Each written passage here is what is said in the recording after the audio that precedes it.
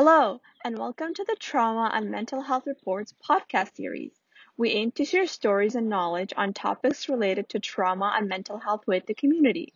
My name is Fatima Jahan, and I'd like to welcome our guest for today's episode, Dr. Pat Ogden, who's a psychotherapist and the renowned innovator of somatic psychology and is the leading expert in working through the body to resolve trauma. Today, we'll be discussing the physical impact of trauma on our bodies. Let's get into today's conversation. Hi, Dr. Ogden. Thank you so much for joining us today. It's an honor to have you. Thank you. Pleasure to be here. So, Dr. Ogden, you founded the Sensory Motor Psychotherapy in 1981. Can you tell us a bit more about what sensory motor psychotherapy is and how is it different from talk therapy so our audience can get a little understanding of what that is? Okay. Well, sensory motor psychotherapy is kind of founded on the idea that the movement and posture and expression of our bodies reflects past trauma, our attachment history, as well as our competencies and our resources. So we can really use the body to help people change and heal and address the issues that they want to work with. So, for example, if somebody's shoulders are tense and hiked up, and they feel a lot of fear in their lives, which many trauma survivors do, we work with that fear also through the body to help the body relax those shoulders, take a fuller breath, kind of regulate through a different action, a different way of living in the body.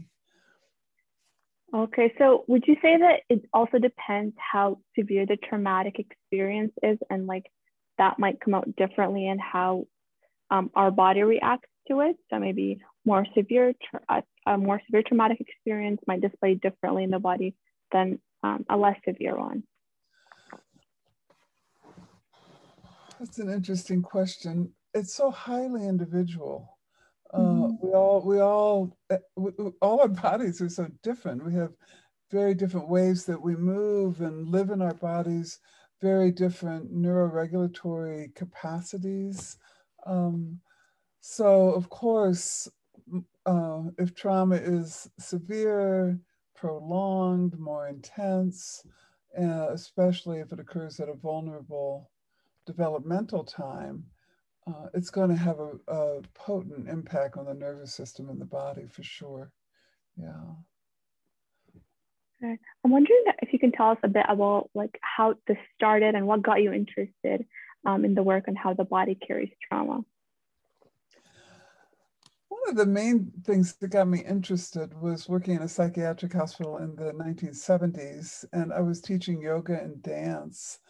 And nobody back then was talking about the body and trauma or the body and mental health. But what I noticed was that the patients who did both the yoga and the dance classes seemed to get better. And that really piqued my interest in how the body itself and its movement and how we use our bodies might impact psychological health.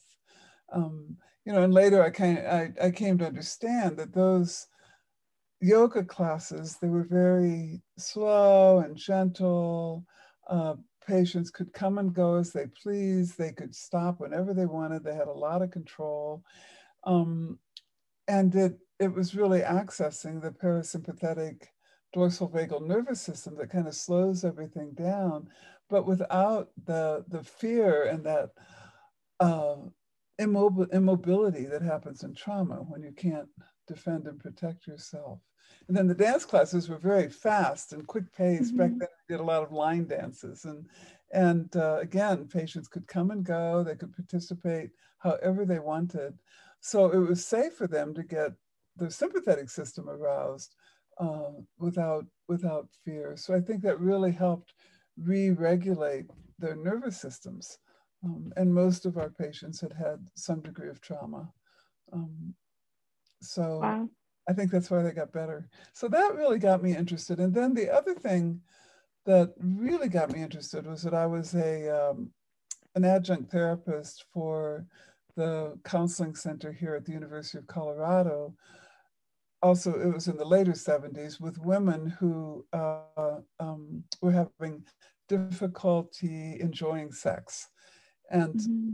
I hadn't learned anything really about trauma back then and about making sure that patients stay within their window of tolerance. Um, so I was doing a lot of emotional work and memory work, and they weren't really getting better. And I was so confused. And so I remember saying to my colleague, well, I'm just going to try to slow things down, help them stay in their bodies, uh, and see if that helps. And it really did. And then later, I learned that when you go back for a trauma survivor and revisit traumatic memories without paying attention to the window of tolerance, within which they can process information, if there are arousals within that window, then it can actually be re-traumatizing. So that was a huge lesson for me. I learned a lot from those clients. Wow, that's really interesting. Now I'm curious. So the clients, you were saying that the women who weren't enjoying sex, is it because their traumatic experience is related to maybe like some sexual abuse, or does it not matter? It was just a traumatic experience that kind of is impacting their sexual life. Well, for these women, they had all had sexual abuse. Yeah. Okay. And nobody really had clarified how to work with sexual abuse back then. Mm-hmm. Yeah. And I think, one of our defenses in the face of threat and trauma is to just shut down and go numb. And that's what was Mm-hmm. happening to these women. They couldn't feel anything because sexual contact reminded them implicitly or explicitly of their sexual abuse, and they just shut down. So we were able to work with that in a more effective way once I really started working with their bodies and Mm-hmm. helping them find again those instinctive capacities to defend and push away, and just have that capacity vitalized and brought to life again in their bodies. Wow, that's interesting. And would there be times where maybe like their partner is also involved in that part of therapy, or is it just kind of focusing on the client and how they're able to kind of come back and focus on their body and the response? Well, I mean, I think it's both. I think Mm-hmm. for a traumatized client, in this case, sexual abuse survivors, they needed to be able to get more flexibility in their instinctive defensive responses. So they just didn't go to shutdown. And, if somebody has had trauma so that you can't fight back and you can't get away, you can't cry for help, which most children can't do any of those things, then your only choices are to become immobilized and to shut down. And so you lose that flexibility of all those defensive responses, and so um, having the bodily felt sense of being able to protect yourself by pushing away or fighting or getting away makes relationships safe and can make sex safe for so many people who've lost that capacity because it didn't work in childhood. But sensory psychotherapy is very effective with couples as well. So often, yeah, we work with couples and work with how couples interact in that kind of body to body Mm-hmm. communication that has so much meaning, but the meaning's often under the radar. They're often not conscious of it, but they're still reacting from making meaning of their partner's body language. So it's very interesting to work with couples. Yeah, I love Yeah. couples work. Yeah, yeah, that's really interesting. And now that got me thinking in your book, The Trauma and the Body, which is a phenomenal book, by the way. I suggest our listeners give it a read. You talk about attachment style and how understanding its physical tendencies can also help in somatic interventions. Can you talk a little bit about it and explain how attachment is important in sensory motor therapy? Mm-hmm. Yeah, our early relationships, the people who care for us and that we depend on as children and all. I think of those relationships that they really uh, impact our bodies in a very physical way. So if I grow up with a caregiver who doesn't want me to express myself and who wants me to kind of be quiet and be obedient, my body might start to pull in to hold those impulses in order to fit into that family and win the approval and acceptance of the person that I depend on, right? And if that endures over time, that will become a chronic pattern. And then the pattern feeds that issue, because when your body's pulled in like this, your body's basically saying, don't express, don't express. So even if you're later in a relationship with somebody who really wants you to express, your body's still saying, don't do it.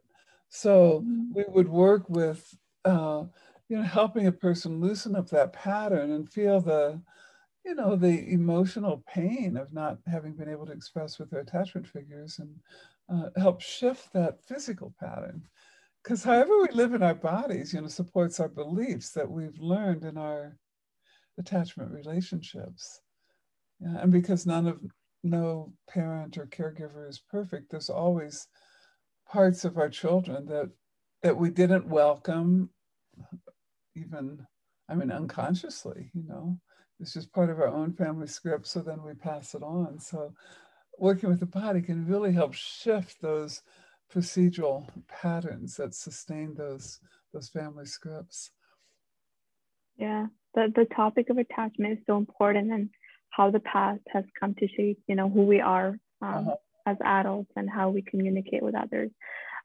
There's also concepts that like many professionals and therapists are talking about, and it's that memories are stored in your body, like whether it's specific memory or trauma. I'm just wondering if you can expand on what that means from your perspective. Yeah, sure. We, as humans, we develop patterns of emotional patterns, the way we think, thinking patterns. We also develop patterns in our bodies. So I don't think of it as specific memories, but I do think of that we have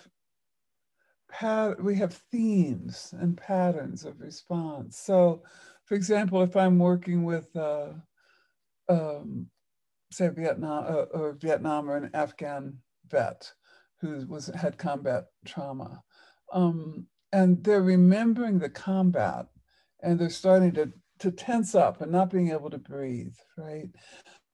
Uh, that memory has accessed a pattern of response that they have to trauma, but the memory itself isn't per se stored in the body, but remembering it can stimulate patterns that started long before the combat, you know. So and like in the example I gave of if a child's pulled in because their expression isn't welcomed, well, we could say the whole memory of that childhood is stored in the body and in that pattern that says don't express yourself. Yeah. Yeah. And I Mm-hmm. think what talk therapy misses is that you can work with insight, and say it's safe to express yourself now, and your partner really wants your expression, you're in a safe environment. But if the body is still pulling in, the body's still going to be giving you a different message. So that's Mm-hmm. why I think it's so important to not just work with the mind, but also with shifting the patterns that hold those beliefs in place. Mm-hmm. And this has me kind of thinking also about like anxiety and panic attacks, which many adults experience. So when someone's having a panic attack, they experience various somatic symptoms like sweating, dizziness, muscle aches.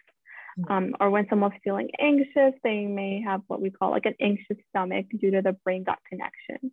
I was wondering if these symptoms may also play a role in the body's trauma response, and if you see that often with your clients.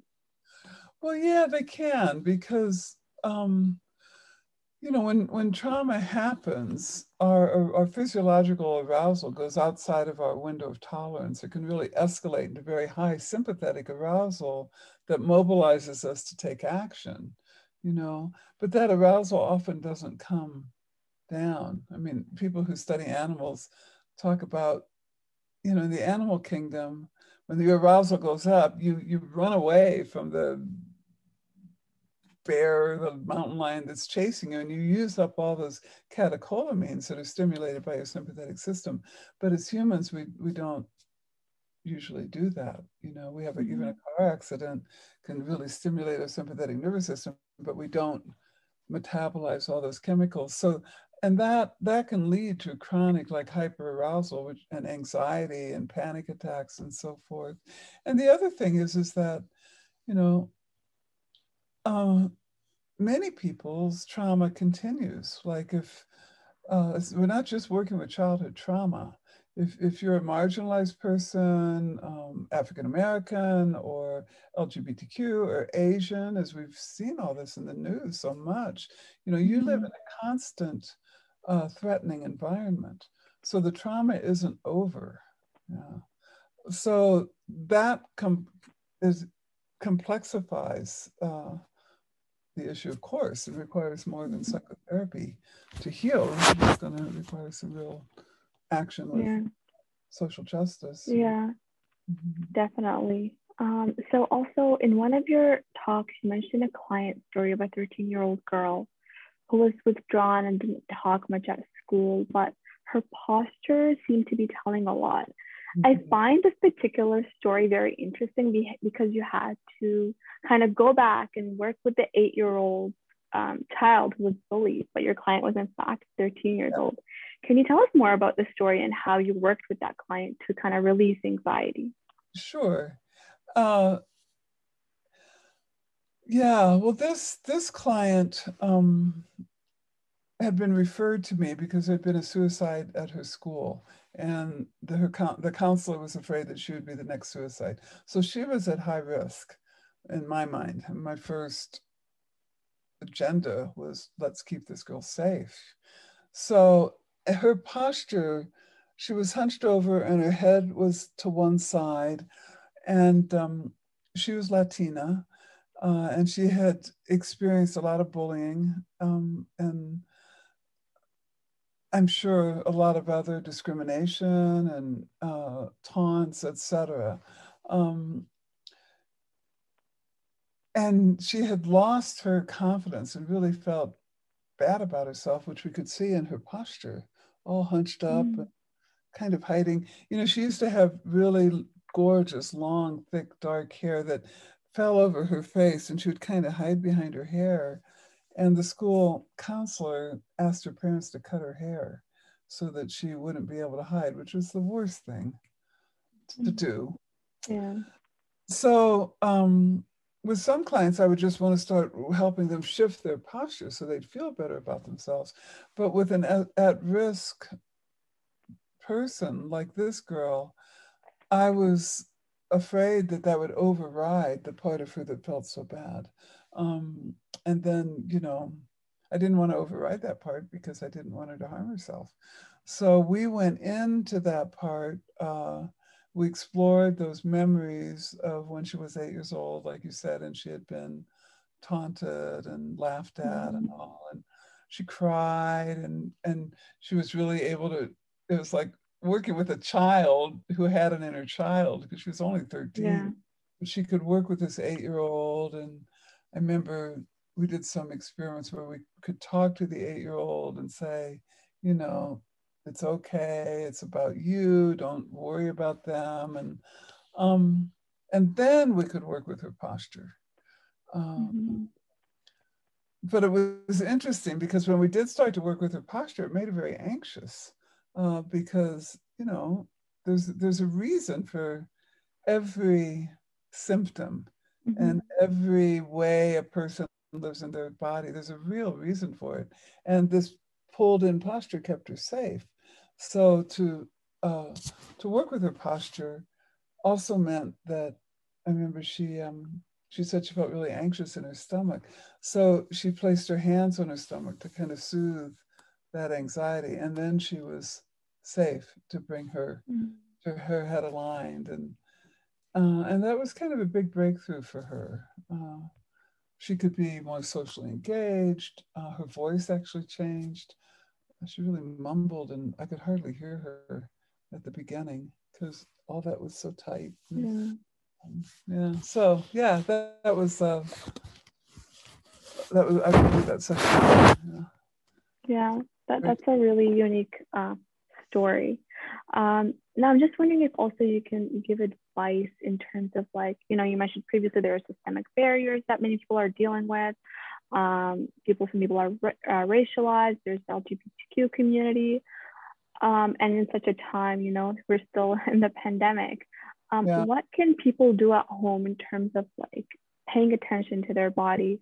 And you talk a lot about mindfulness too, in your book, kind of being mindful. And if you can also expand on, like, what you kind of mean by mindfulness, and things that, like, some people can do at home when they're feeling anxious. Yeah. Well, in terms of at home, I mean, just being aware of what triggers you. Like,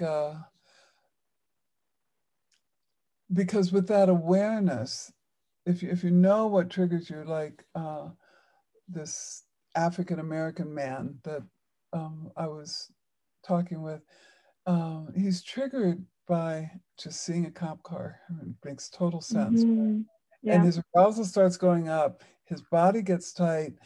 So noticing that and noticing his reaction in his body, like his energy moves up, his body gets tight, noticing that reaction gives him power, because then he can choose if he wants to change that reaction. Because, if you let your arousal stay high for a long period of time, it's really bad for your health. Compromises your immune system. It kind of builds and builds, so it can stay high longer and longer. So I try to work with marginalized populations who have these environmental triggers to be mindful of it, just be aware of what triggers you, what your body does, and then do something different. And for him, it was like, okay, I'm going to relax my shoulders and I'm going to take some deep breaths. And that just brings his arousal down. And then he notices that, okay, I feel better. I can feel my feet, don't feel so anxious. And then I always say, if you can stay with that positive feeling for, 30 seconds would be great. If you can stay with it for 30 seconds, because that starts to change the neural networks in your brain. So that would be, I think that's an effective intervention that you can do yourself to deal with ongoing threat. And it's empowering, because if you're not mindful, if you're not aware of your reaction, it's likely to stay there for a long period of time. And, it takes 30 seconds to start to establish neural networks. So you don't want to let yourself stay in that hyper aroused state. Or somebody else could see a police car and shut down and start to feel numb and not want to move. So for them, then they'd have to do something different. They'd have to do some movement or something active to get themselves out of that shutdown state. So maybe like going out for a walk, or just like not maybe sitting on. Yeah, just moving, anything. Jump on a trampoline, go for a walk, just dance or whatever. Just get some movement in your body to counter the immobilizing responses. Okay, that's really helpful. I'll definitely remember that next time. But yeah, thank you so much for your time, Dr. Ogden. It's been a pleasure having you here. This concept is really fascinating. Yeah, thank you so much for coming here on the Trauma Mental Health Report. Well, you're welcome. All the best. Thank you. Take care. You've reached the end of this episode with the Trauma and Mental Health Report podcast. Thanks for joining us. Connect with us at trauma.blog.yourq.ca.